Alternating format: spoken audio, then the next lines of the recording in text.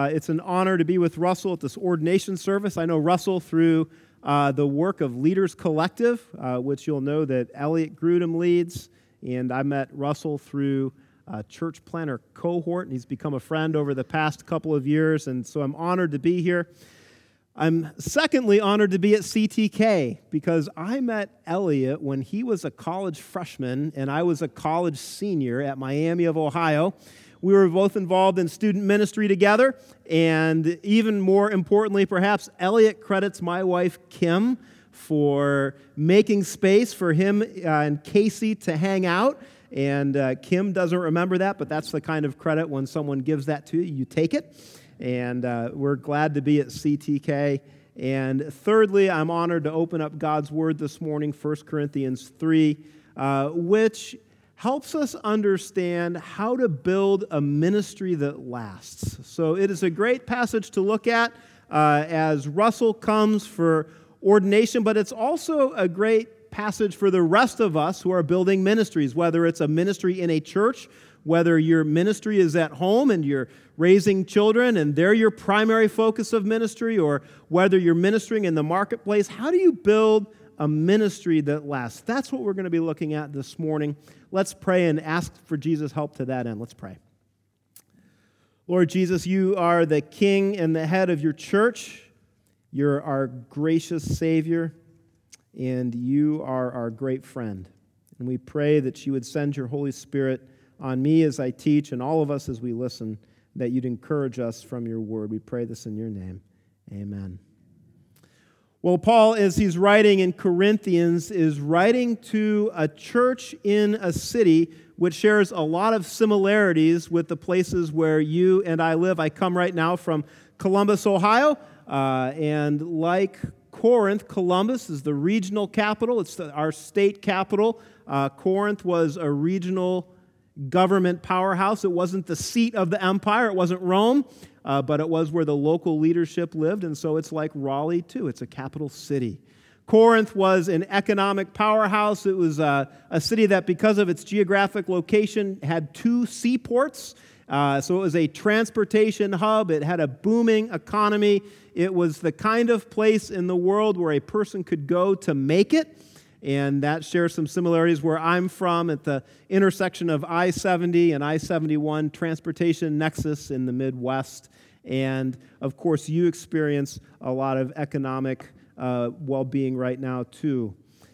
Similar to Columbus, where we had the Ohio State University, of which I'm not an alumnus. I graduated from Miami of Ohio. We too play football, often with different results on Saturday than the Buckeyes. But Raleigh, being part of the Research Triangle, Corinth was famous for its intellectual capital, and there were many blessings that went with living in Corinth. Paul was also familiar with how the Corinthian culture would bring challenge to a young church movement starting in that part of the world. Corinth was a place where image and reputation were everything, and we live in that kind of world too, where we can be consumed with reputation as well. The church plant that is in Corinth is beautiful and messy. The people that we meet, that Paul is writing to, Paul has greeted at the beginning of the letter, and he has reminded them of the beauty of God's work in their lives. Just in the opening words of this letter, he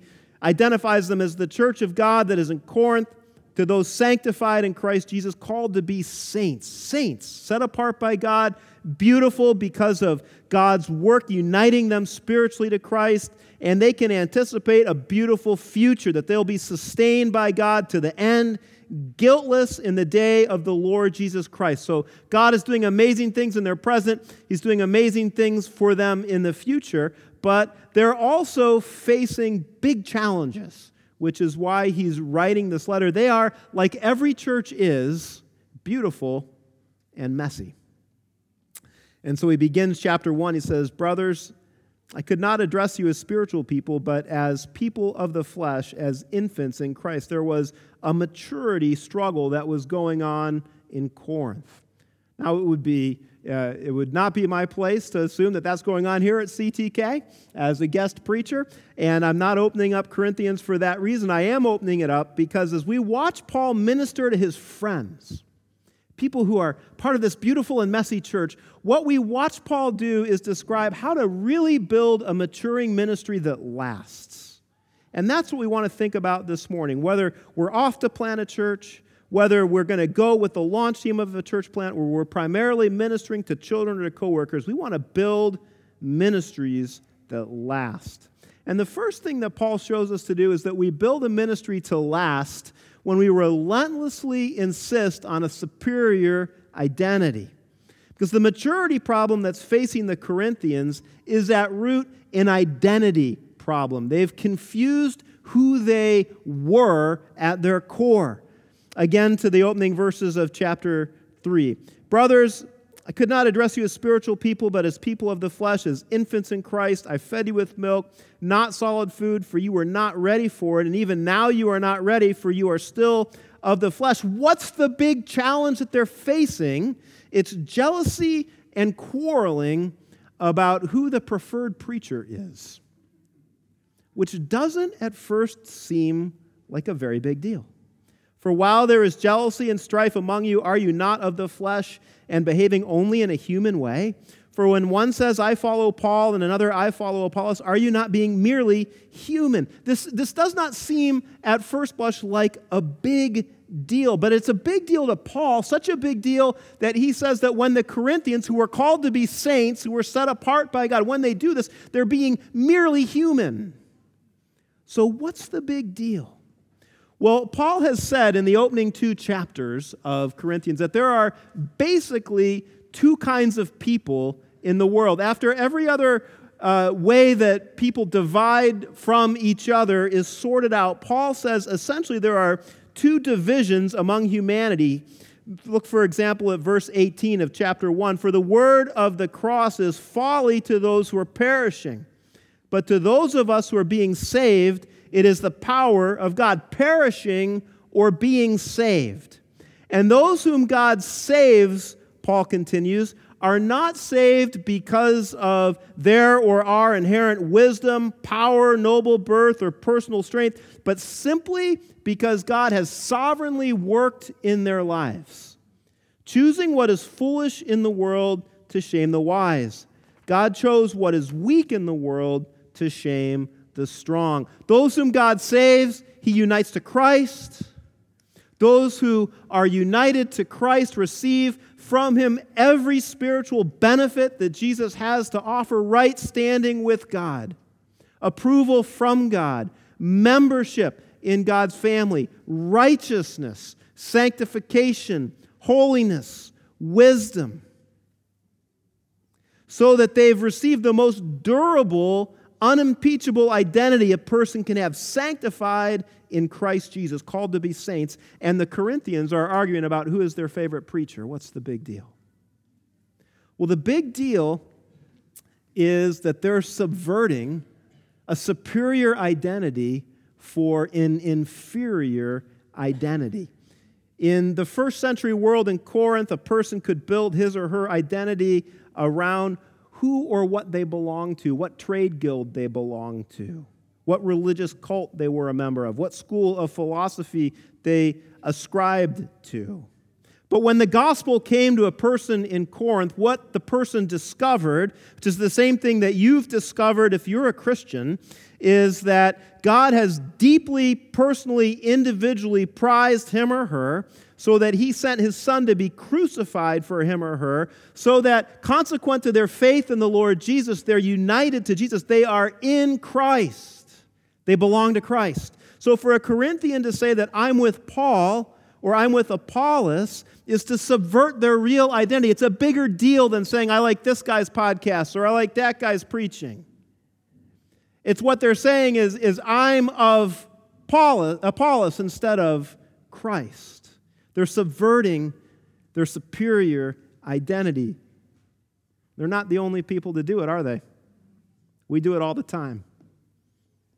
My identity as a husband, as a father, as an employee, as a friend. It's easy for me to focus on those things and to build my worth and significance out of those things and forget that I am in Christ, that I am of Christ. So Russell, your privilege, which is the privilege of every pastor, but not just of every pastor, but of every Christian parent, of Christian friends reaching out to not yet Christian friends, is to invite not yet Christians to find a true, real, durable, dependable, not losable identity that's rooted in Christ. Every other place that we build our identities, even among good things, will be lost in a marriage. One spouse typically outlives another. Even the best of friends can relocate. Our work lives will come to an end. We'll get to middle age to play our sports, at least to the level that we expect. But we get to invite people to a real, durable identity. And as we invite people to this identity, we get to trust God with the results. Paul continues. Apollos and Paul and Russell and Dave are simply messengers. What then is Apollos? What is Paul? Servants through whom you believed, as the Lord assigned to each. I planted, Apollos watered, but God gave the growth. Paul keeps directing his hearers back to God's sovereign work behind the scenes. Behind the preacher is the Lord who assigns the ministry, the Lord who assigns the growth. Now Paul says it a third time in verse 7, so neither he who plants nor he who waters is anything, but only God gives the growth. He who plants and he who waters are one. In other words, Paul and Apollos are united in the commonality of their work of gospel proclamation. They're accountable to God because he's the one who issues their wages, that they are God's fellow workers. Verse 9. We are fellow workers who belong to God, and you, the Corinthians, are of God's field, God's building. Which shows us the next lesson that Paul wants to teach them and us about building a ministry that lasts, that we build a ministry that lasts when we trust a superior foundation.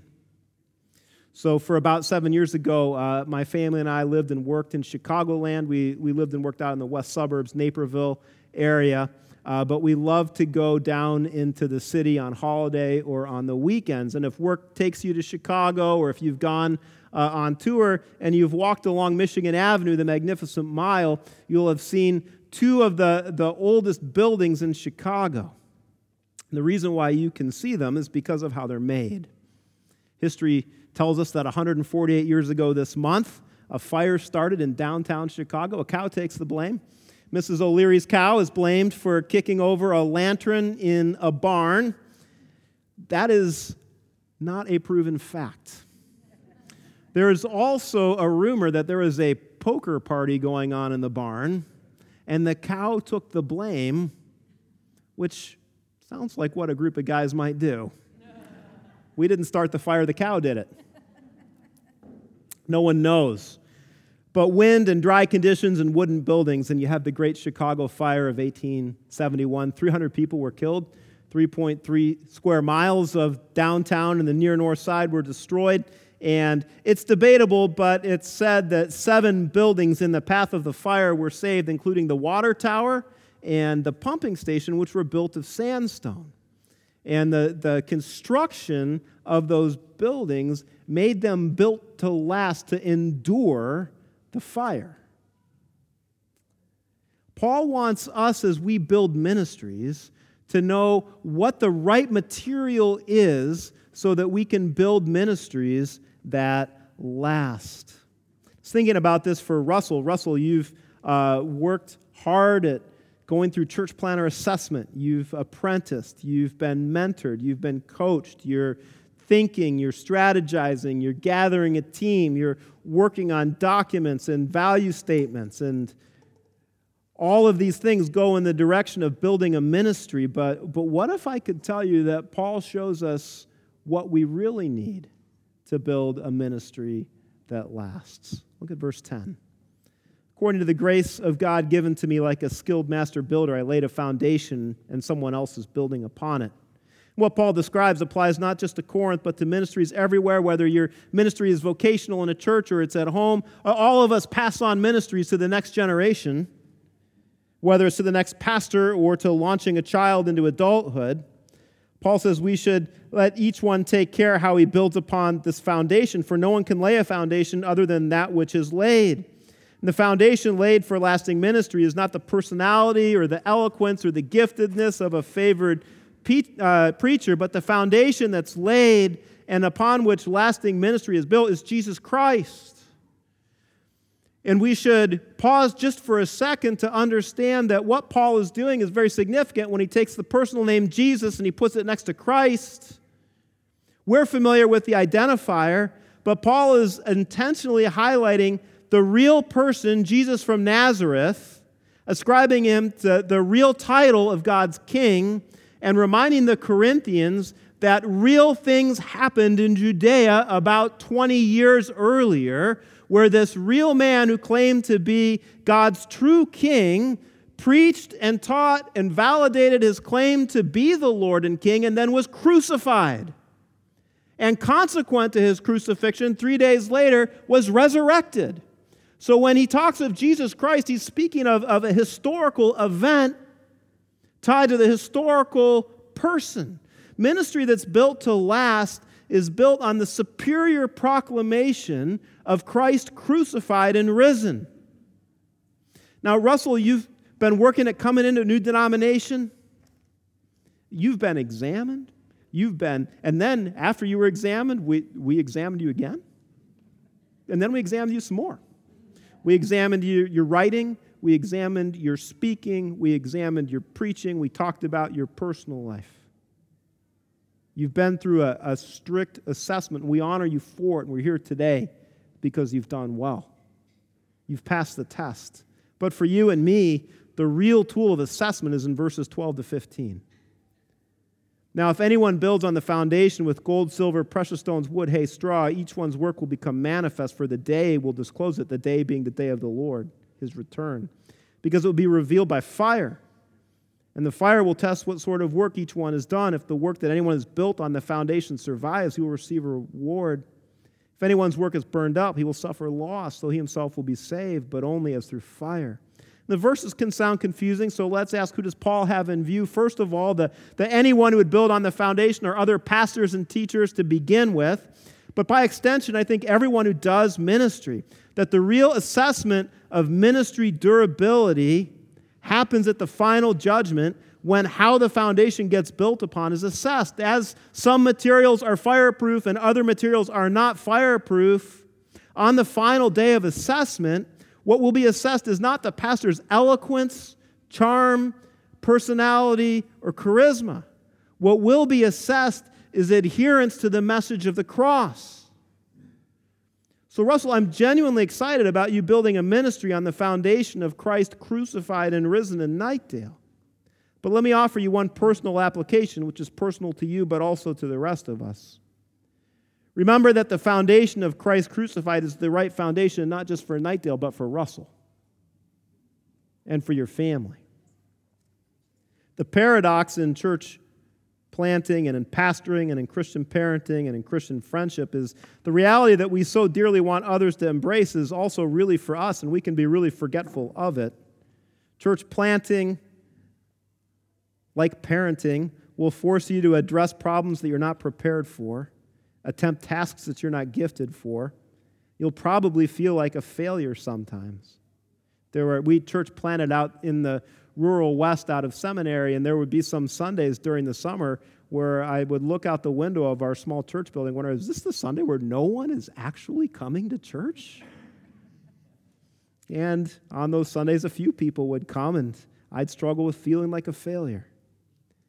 That's when you need to bring yourself back to the foundation. Christ crucified for you. Christ crucified for Russell. Church planting can stir up in the flesh things like jealousy and ambition, the sweetness of wanting to hear others say, I love going to Russell's church. But it's not Russell's church. The foundation is Christ. It's Jesus' church, and he loves you, and he gave himself for you. and He approves and delights in you. Whether the plant becomes the next great church plant in the PCA or the next average-sized church in Nightdale, make much about the cross. Make much about the cross. Cross-deficient ministries are not built to last. The encouragement is that the person who believes in Jesus is saved by Jesus' work for him or her, even if we get our ministries sideways, Paul says. But we want to build a ministry to last. When we keep the cross central, we're building on a superior foundation, but we're also, thirdly and finally, applying superior wisdom to every aspect of life. We build ministries to last because we know what God is up to, and we apply what God has done to every circumstance of life. So we know what God is up to, Paul says in verses 16 and 17. You have to remember who Paul is writing to. He's writing to a small group of people in a big city with all of the good and bad of cosmopolitan culture swirling around it. This small church plant in this big port city, beautiful and messy. This is what Paul says. Do you not know that you are God's temple and that God's Spirit dwells in you? If anyone destroys God's temple, God will destroy him, for God's temple is holy, and you are that temple. Corinth was full of holy places, small pagan shrines, and one really big pagan temple. But Paul upends the cultural worldview. He says holiness is not found in special places. Holiness is found in special people. Holiness is found in people who are built on the foundation of Christ crucified for them so that they can be holy. And Paul wants this group of Christians to know that they are God's holy place. And it shouldn't be lost on us that the people who Paul is describing as God's holy place aren't only Jewish, they're from all over the world, from all kinds of backgrounds, which is an amazing statement. I mean, we're 2,000 years after this is written. In 2018, there were 2.2 billion estimated Christians in the world. It's hard to hear this through the ears of a tiny church plant, not many of whom Paul says were influential or powerful. The message of Christ crucified seemed out of touch with the you can make it here mentality of Corinth.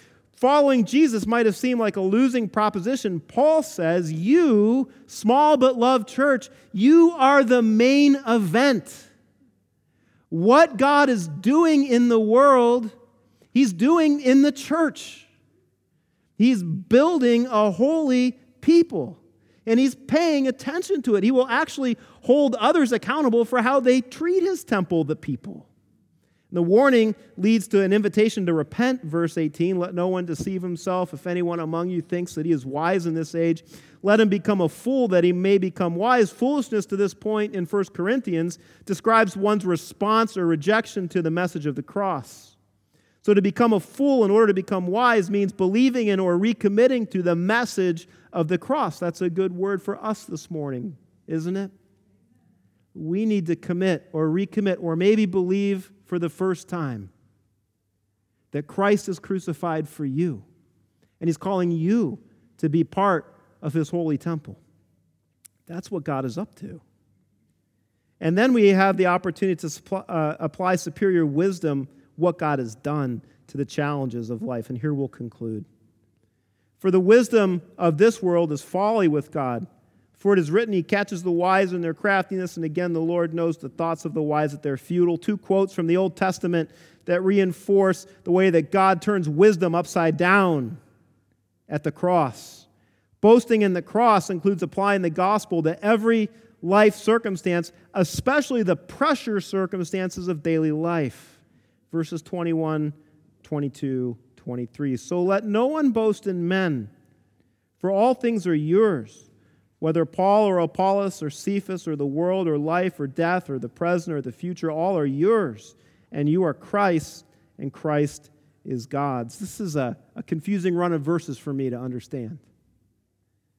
But I was helped by commentators who pointed out that world, life, death, present, and future are all the things that stress us out. They're all the things that create anxiety. Paul has already used the term world to describe in Corinthians, that which is opposed to God. I mean, world can be a good term in Scripture. It can also be a negative term, the place of reality that is rejecting God. Paul says that life is good but hard but brief. It's in Corinthians that you're going to get an entire chapter on resurrection from death. Chapter 15. Resurrection hope in the face of death, because life is short, sin is real, death is unavoidable, and judgment is a reality. Paul will write, and the Corinthians will hear in a few moments when this letter was read to them, and if Christ has not been raised, your faith is futile, and you are still in your sins. If in Christ we have hope in this life only, we are of all people most to be pitied. The brevity of life and the reality of death hang over humanity. We try to escape it, we try to avoid it, we try to pretend it's not there, but it's there. It's stressful. What about the present? In the New Testament, the word present can often describe the present age, which is marked by evil, and the future. Well, who doesn't worry about the future?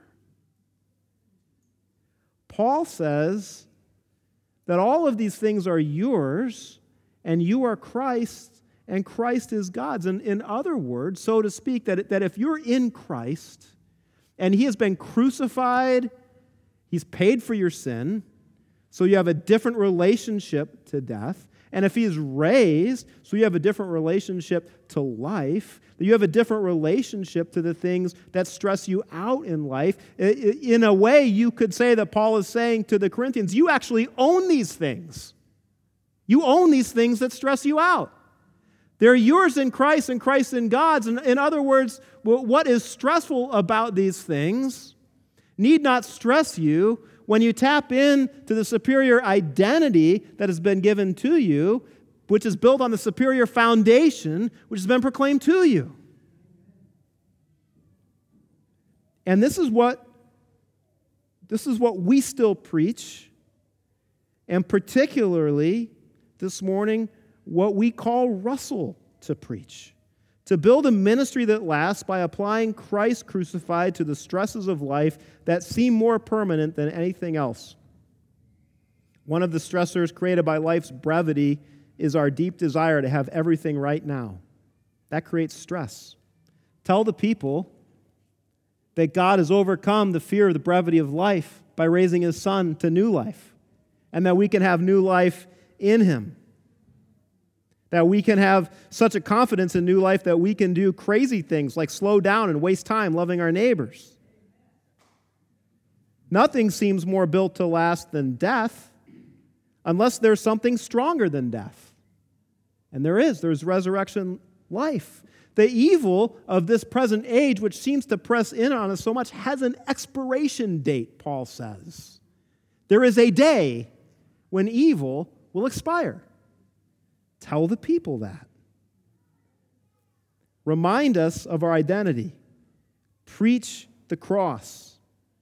Remember the relevance of the victory for every part of life. And Russell, if you do this, by God's grace, you will build a ministry that lasts.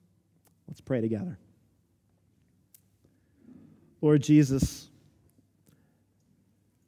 our desire as we think about what it means to build ministries that last, whether it's church ministry or ministry at home or at work, is that we would be men and women who are not ashamed of the cross, that we're confident to talk about the cross, and that we're hooking our own hope into the cross. And that we look forward to the day of your return when all will be revealed, and what will be revealed is that by your grace, these ministries have been built to last. We pray this for Russell. We pray this for CTK. We pray this for NPC, where I serve. And we pray this for your church around the world. We pray this in your name. Amen.